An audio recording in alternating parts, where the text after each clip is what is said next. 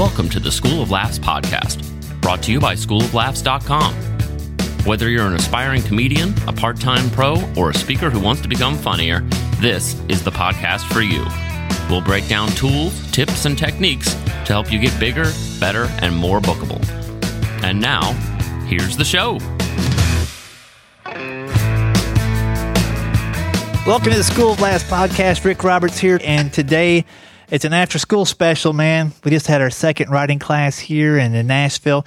This round we're doing at SIR, which is a studio instrument and rental facility, and tonight we don't have a band practicing next to us, so I thought it'd be a good day to get out the microphones and talk to some of my current students and just find out some of the things they're wondering about, some questions they have, whether it be about the writing, about the performing, about the business, whatever is on your mind. And first up today, we got Joe Barker. How's it going, Joe?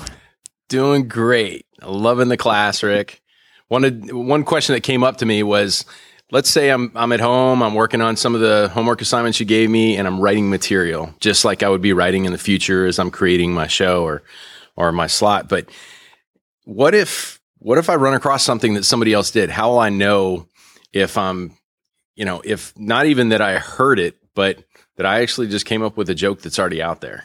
All right. So like how would you know? Right. That what you wrote hasn't been done before? Man, that's a good question. And it's actually good that you're thinking that way, because a lot of comics don't care if they stole it from somebody yesterday. As long as that person isn't in the showroom, they're going to do it. It's not always the case, but that does happen, actually more than it should. But yeah, thinking about it now, I think the key things early on, don't let it stop you from writing and finishing the joke that you're thinking of. Okay. So as you're writing it, if you're thinking, this sort of sounds like something, go ahead and finish your thought, because when you're creating material, you want to stay with the creative part of your brain, that half of it. And there's always going to be the half on the other side that's like, this isn't funny, or you heard this from somewhere else, or anything that's going to derail you from being in the creative part. Gotcha. So the first thing I would do is just finish whatever you're writing. And then after you get done, you just take a step back, and if you're still wondering, man, this sounds, I used to have some jokes like, this sounds too good. I couldn't have written this, Right. And I didn't. Somebody else did.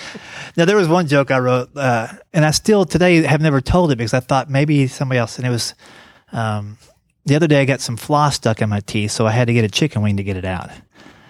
And so, I just think that it has to be out there, but maybe not. I've never heard it. I've been waiting 23 years to hear it from somebody else. But I'm reversing the situation, and I think somebody's had to do that. So if you're listening and you've heard that and you have proof of it, let me know. If nobody calls in or sends an email the next week, I'm going to start doing that joke. So that's one thing. The other thing today with Google and YouTube, if a comic has put up a video and that joke is in there, and you have the search terms dialed in really tight. Like if there's one part of that joke, like the joke wouldn't exist without these two words. You might search on Google or YouTube, those two words. And YouTube videos are transcribed loosely, slightly inaccurately, but best they can do with technology. And so a lot of comedians' YouTube videos, whether they realize it or not, actually have transcriptions now. And that's something that, if you're a comic, that's something that's one way you can actually see what you've said, and you can actually make corrections on it too. So it is voice recognition software, and some things don't come out right. But those two things will help you figure it out. Other thing you could do is run your joke by a professional comic. If you're at the club, even if you're not performing yet, say, you see the MC or the feature act sitting over there in the corner waiting for the headliner to get done. Just say, hey, can I talk to you for a second? Have you ever heard this joke? They'll either tell you to get out of their face, or they'll listen and answer. So a few things you can do. But the key to making it your joke is to put the element of you in it. And if you do that, the joke's going to get dialed in towards, it'll all gravitate towards that part of you, that quirk or whatever that you're isolating in the joke. And that should make it enough about you to where it no longer is like the other joke. Okay. Best case scenario. No, that's great. So the flip side of that, are you afraid for us as, we're stepping out there, this is early in our experience, and we go to an open mic night and we have some material that we've worked on in your workshop, and we've built it and it's kind of ironed out, and this is pretty funny stuff. Are you afraid of somebody else picking that up? Is there something you do, or do you just kind of scratch all that and focus on just get up on stage and do your thing. So you're asking, should I be worried about my material getting stolen by other comics? Yeah. Shouldn't worry about it. Should always be aware that it can happen. And as you kind of get along with the ranks of your local comedians, by the third or fourth month, you'll kind of start hearing stories about the people in the town that are joke thieves or potential joke thieves. Or you'll be sitting next to somebody and another comic be on stage and they'll say something, and the comic sitting next to you go, that's not even his. Then be more aware of doing it around him. It's not a huge problem, but it's a reality. And the bottom line is you can't really let that stop you. The 3 or 4 phrases that come to mind over the years that people have told me about on the same topic is A, write faster than they can steal. So if you're really writing such great stuff that every time you hit the stage, somebody's taking some of it, you just got to keep writing more. Because no matter how hard they're trying to steal your jokes, you're going to be 2 more jokes ahead of them all the time. Right. The other thing to be aware of is sometimes, and it does happen, like I say, it's not enough where I want it to paralyze your writing, but the open micers in town never leave town. That's just what they do. They're open micers. They got a daytime job, and they're just happy going out a few times a month. And sometimes comics will come in that are road comics and see some stuff that they like, and they'll take it. Typically, those comics don't get famous. They don't get rich. They're always stuck because they've cobbled so much material from other places that none of it sounds like them anyway. So even if they're taking the best jokes from Louisville and the best jokes from Nashville or whatever, when they're putting all that together, it doesn't even sound authentic to them. And you can sometimes tell somebody stole a joke because their whole act is one style, then all of a sudden 2 jokes, completely different style, and then back to their style. Yeah. So it'll happen. The positive is if you're writing stuff that other people are stealing, you're on the right track. You're writing good stuff. If they're stealing your worst jokes, then that might be a better situation. Let them take all the bad jokes you have. Right. But it's going to happen at some point somewhere. But it won't be happening everywhere all the time. Excellent. Does that make sense? Yes, it does. All right. Thanks, Joe. Thanks, sir. We're going to have another student scoot over. And Scott, I didn't tell you this. This is Scott Gillis. How's it going, sir? Good. When I got your email about taking the class, it took me a little while to realize where I met you back at Johnny W.'s church, right? That is correct. And yeah. that was back in the summer, was it? You did it was like an opening night where you could try some new material. Yeah. So it took me a while to remember that. And then my 2 best friends growing up, one was Scott Pettit and the other was Gary Gillis. And so when I see your name, Scott Gillis, like before I even open, I'm like, I think it's coming from one of those guys. So the good news is your emails will always get opened up. Oh, all right. That's great. The bad news is every time I open, I'm like, oh, okay, it's this other guy. And he's really not that funny. No, but it's just I thought I had to tell you that because at some point I'm going to call you Scott Pettit or Gary Gillis, and I know you're Scott Gillis. That's interesting. My grandfather's name is Gary. Is it really? Yeah. Well, maybe y'all have people in Kentucky somewhere. It's possible. Everybody's got some people in Kentucky. Yeah. Well, cool. What's on your mind, Scott? So for me, this is the second class now, and after the first class, I really wanted to write some unique stuff. And typically, I would listen to different comics all week long, but I'm kind of at a point where I don't know, is it suggested to listen to others? I don't want their material to permeate my subconscious and then come out on the paper, and now I'm unintentionally taking material that's not mine. Yeah, that's a good question. It kind of piggybacks on Joe's a little bit as far as you don't want to be doing material that's not yours or having that even kind of seep into your thoughts. And I would still say take what you've learned so far in the class and what you learn next week and analyze comics when you listen to them instead of just kind of, this is kind of like a film class where you'll never be able to watch a film again and just enjoy it. Now that you know about comedy, I mean, you'll be watching comedians from here on out. Even if you didn't take next week's class and this is all you ever took, you'll always be looking at it, oh, that setup was too long, or that punchline, or that callback came here, or whatever. So it's going to be part of your DNA going forward. But I would still listen to comics and just see what they're doing. Watch comics that you don't like. There's a good way to get around it. You won't be stealing their material because you don't like them. That's an interesting way to think about it. Well, you know what I mean? Like you can analyze what they're doing if you're not laughing. It just sounds like, that's a possibility, right? We all have comics we don't like, or we don't like them, and we realize their jokes are pretty good, but we just don't like them. I've got guys like that I can watch and learn from and kind of isolate what they're doing. You can even do little exercises where you just kind of take a pen and paper and like I'm just going to see how many laughs he gets in 5 minutes. Little things. And kind of that way you're looking at it from a different angle instead of, it's really as opposed to the creative part of you, it's the analytical part. And the analytical part probably won't remember the punchlines as much as it will remember the data, like of how many laughs or what have you. The other thing too, as you go forward, the thing that might happen more than the jokes themselves is the style. And so you want to, once you start performing, you might ask some comics, local or whatever, or maybe your friends, when I'm on stage, do I remind you of anybody? And if 10 out of 10 people say, yep, it's just like Mitch Hedberg, then you've adapted his style and maybe written all unique material completely out of your creative mind, but it's coming out in the delivery or the style of somebody else. And early on, it's something to be aware of. I'd rather you keep on getting on stage than not, but over time, you'll want to start figuring out a way that you tell your jokes, a phrasing, almost like jazz players. If we were all jazz players and I played a lick like a certain jazz player, you guys would know who I was mimicking just by that style. If I did that the entire program, the entire show or concert, then I'm really not even being myself. I'm a tribute guy. So just like with that, the style sometimes you hear, you'll hear a lot. If you go out to open mics anywhere, you'll hear at least one person that has the rhythm of Dave Attell, at least one. You'll hear at least one every couple of weeks that's kind of got a Mitch Hedberg thing going on.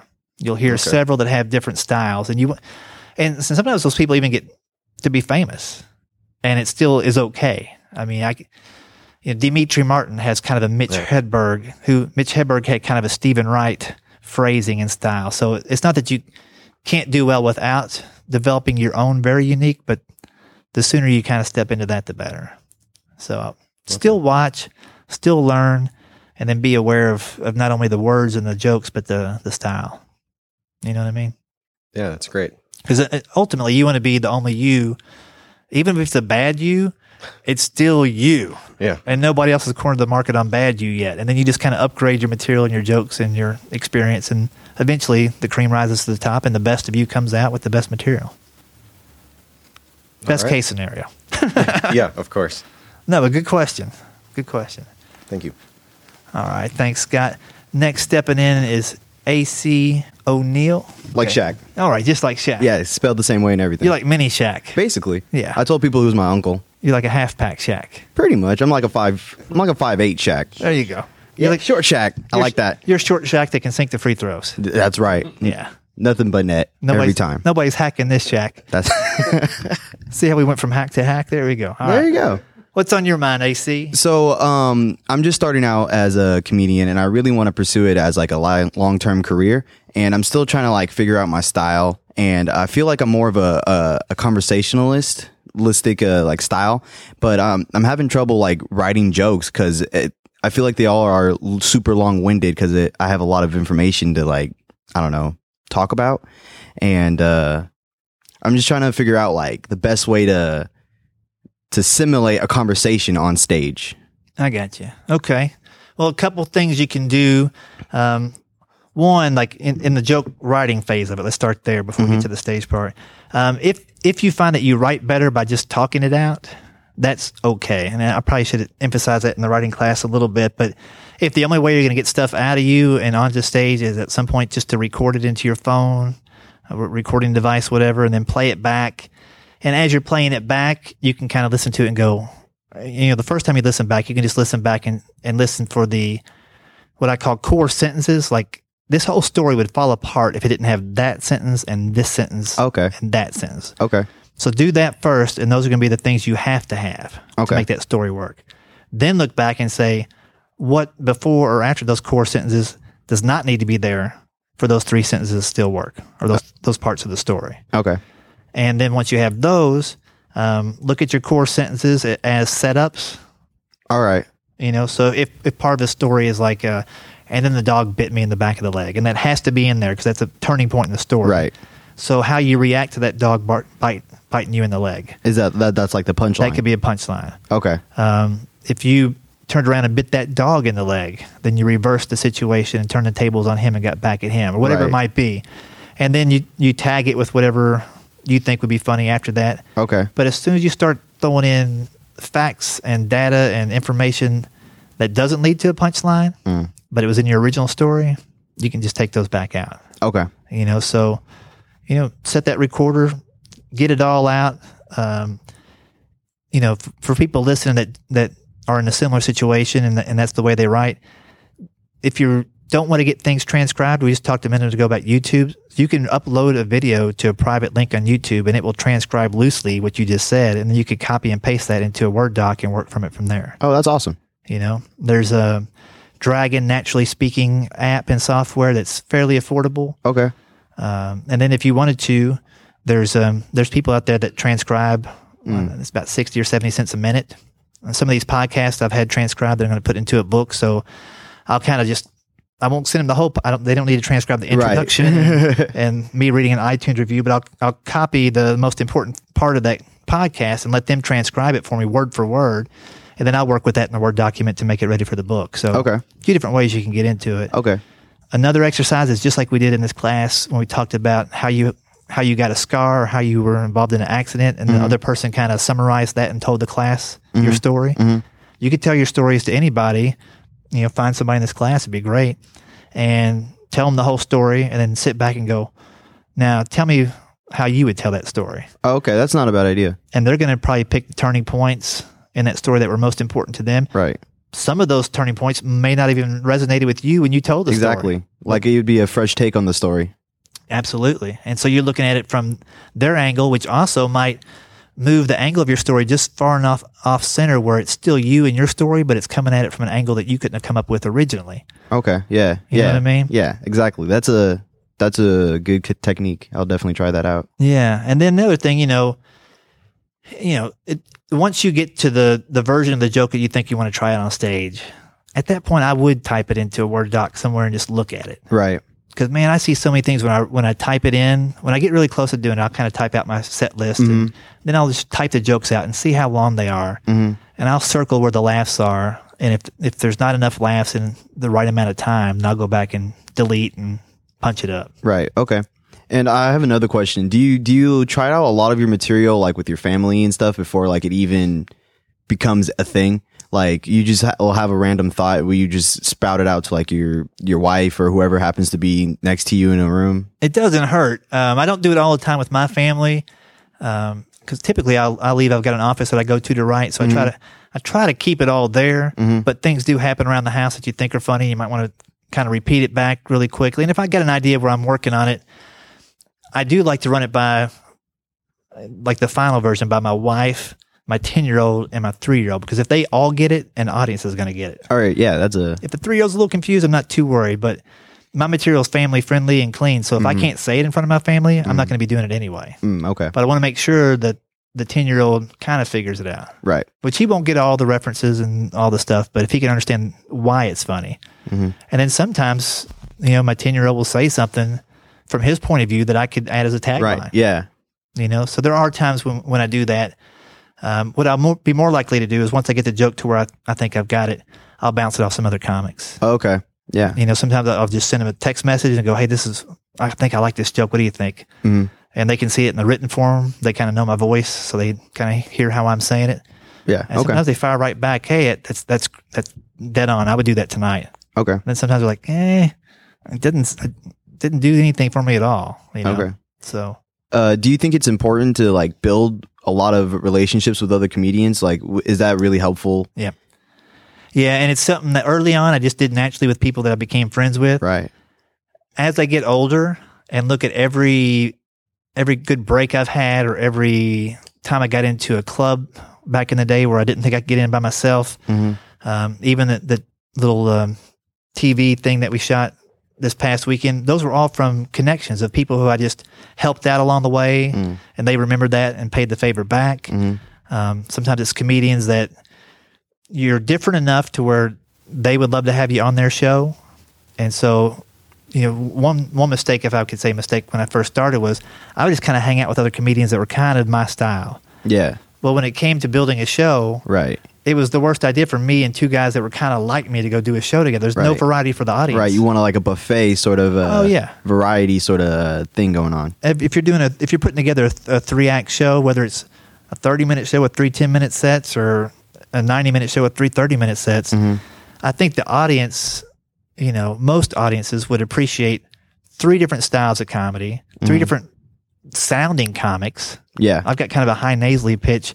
I wouldn't want to put somebody through another hour of that after me.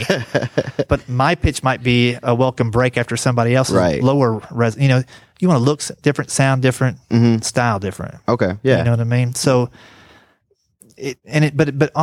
make sure it always comes out of a place of being authentic. Like, just don't buddy up to somebody just because they're different. Yeah. Or just to get something get something together. Yeah. If you're always looking at what you can do for that other person, you'll have a bigger network than you've ever thought.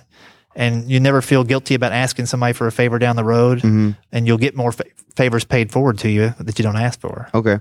And so I have another question then. Sure. So, I'm thinking about moving back to Portland. That's where I grew up, and I just recently moved down to Nashville. And I was wondering, like, what's a good way to set up a community? Like, where would I find a community of comedians? All right, Portland, Tennessee, or Portland, Maine, or Portland, Oregon. All right. Sorry, there's a lot of Portlands. Yeah, I know. I should always say Oregon. I always forget. No, well, Portland, Oregon's got a pretty good scene already.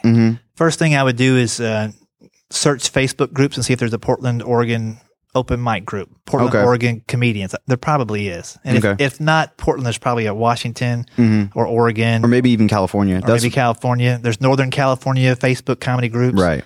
And, you'll see like 1,000 people in the group, and half of those people live in Oregon or whatever. Yeah. And so I don't think, you used to be able to search Facebook like people by city and state, but I think they took that out, and you have to pay to do that now by running ads and stuff.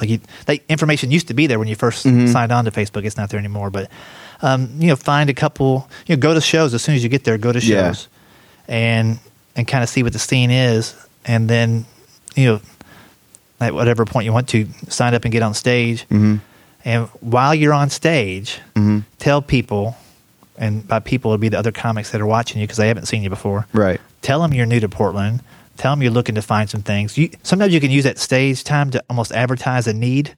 Yeah. You know what I mean? Yeah. And people will hear it because you're on the mic, and now you've got, if 100 people in the bar and you ask a question, somebody's going to come up and tell you the answer. Right. I remember one time I was driving from Chicago to South Bend, Indiana, and my car broke down 89 miles from South Bend, and I had to be there like in 2 hours.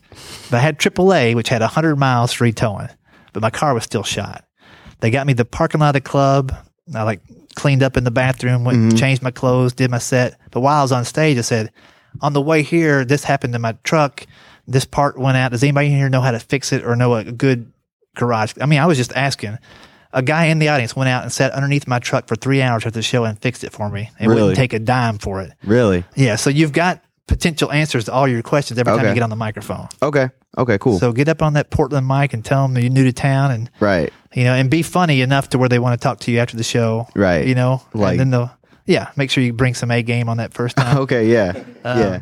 But then they'll help you out, man. And then whatever, after you're there for 6 months, you'll kind of realize all the needs that are met and what needs in that community aren't met. And if you have a show or an idea or a concept for putting on an open mic or a paid or a book show that is at a venue on this side of town that there's no comedy going on, or for this type of audience or this demographic, age-wise, college kids or whatever, then that's your time to step up and ask the other comics, hey, you guys want to go in on this? And right. Okay, cool. I had another question, but I forgot it. All right. I'll be honest with you. If you remember it, ask me next week or email it in and we'll get it answered. All right, for sure. All right. We got one last question coming in here. I'm second row Joe. Second row Joe. So in the book Outliers, Malcolm Gladwell. 10,000 hours to get good at something. You got it. So imagine I don't really have 10,000 hours to work with, and I'd actually like to get better, and I'm just starting out. Can you look back and say, if I would have done this more or that more, it really would have helped me, and that you might recommend to somebody like me? Yeah, you can spend 4,000 hours with 2,500 people and get to your 10,000 hours in a fourth of the time.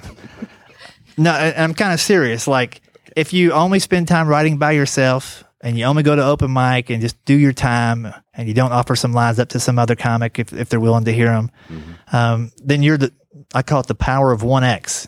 You're X and there's only one of you. As soon as you have a writing partner or a buddy you can bounce out, even if they're at the same level you are, you guys are 2X now. If you have a weekly group that meets and there's 5 of you, you have comedy to the power of 5X.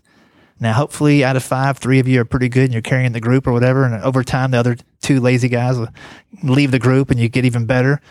But just like your network, it multiplies the more you're out there working with other comics. And I'll link to a blog post at the end of this podcast about how long does it take to become a comedian, because it kind of answers some of these questions. Excellent. Just to kind of tease you into reading the article, think about this. Just to feel comfortable at a job, I would say the average person, after 4 to 6 weeks, brand new job, you start feeling kind of comfortable. You're aware of your surroundings and know what you're supposed to be doing. You might not be great at it, but you're kind of learning. Yeah. And that is 6 40-hour weeks. That's 240 hours on the job. When you start comedy, you get it at 3 minutes at a time. Sometimes you're only on stage 10 minutes a week. So how long does it take you to get to that 6 weeks at work? If you're on stage 5 times a week, you can get there a lot faster than once a month. Right. And in short, 100 shows, before you do 100 shows, whether it's 3 minutes, 5 minutes, 7 minutes, a variety, I wouldn't give up or call myself a comedian or even, evaluate too hard until I've been on stage 100 times and I kind of got my feet wet. Because everything else, you're just kind of speculating. I'm sort of doing comedy. I'm not doing it consistent. After 100 shows, there should be some consistency where you see that it's worth pursuing, or maybe this wasn't the thing. Maybe writing for other people or being in a sketch improv group is your thing, or maybe being an actor. Right. But 100 times is the shortest version of 10,000 hours that I can kind of give you as a goal. 100 shows, get up there, and you can do that in a year if you're up 2 times a week. You can do it in 5 months if you're up more than that, 4 times. Okay, so just to tag on to that, you're going up 5 times a week. Where are you where you're able to be up 5 times a week? Well, we're in Nashville. We got that kind of opportunity. Right. And if you move to Portland and they've only got 4, then you start your 5th. Okay. You know what I mean? Right. But I guess in my thought, You've got your day job already? 5 minutes. No, I'm thinking I've got 5 minutes worth of material. Mm-hmm. I go 5 nights in a row. Well, next week, some of the same people in the audience are going to be there. They're going to be there, but it doesn't matter. Okay.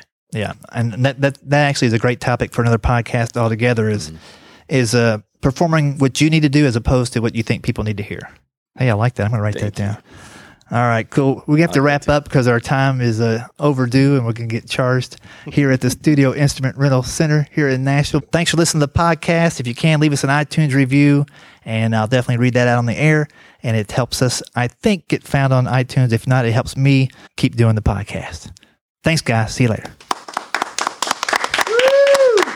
There we go. Standing ovation because we got to take your chairs. Listening to the School of Laughs podcast. If you'd like to hear more School of Laughs podcasts, you can find them on iTunes and Stitcher.com. And don't forget to subscribe and leave a review. For information on upcoming live and online classes, visit schooloflaughs.com. Until next time, stay tuned, stay focused, and stay funny.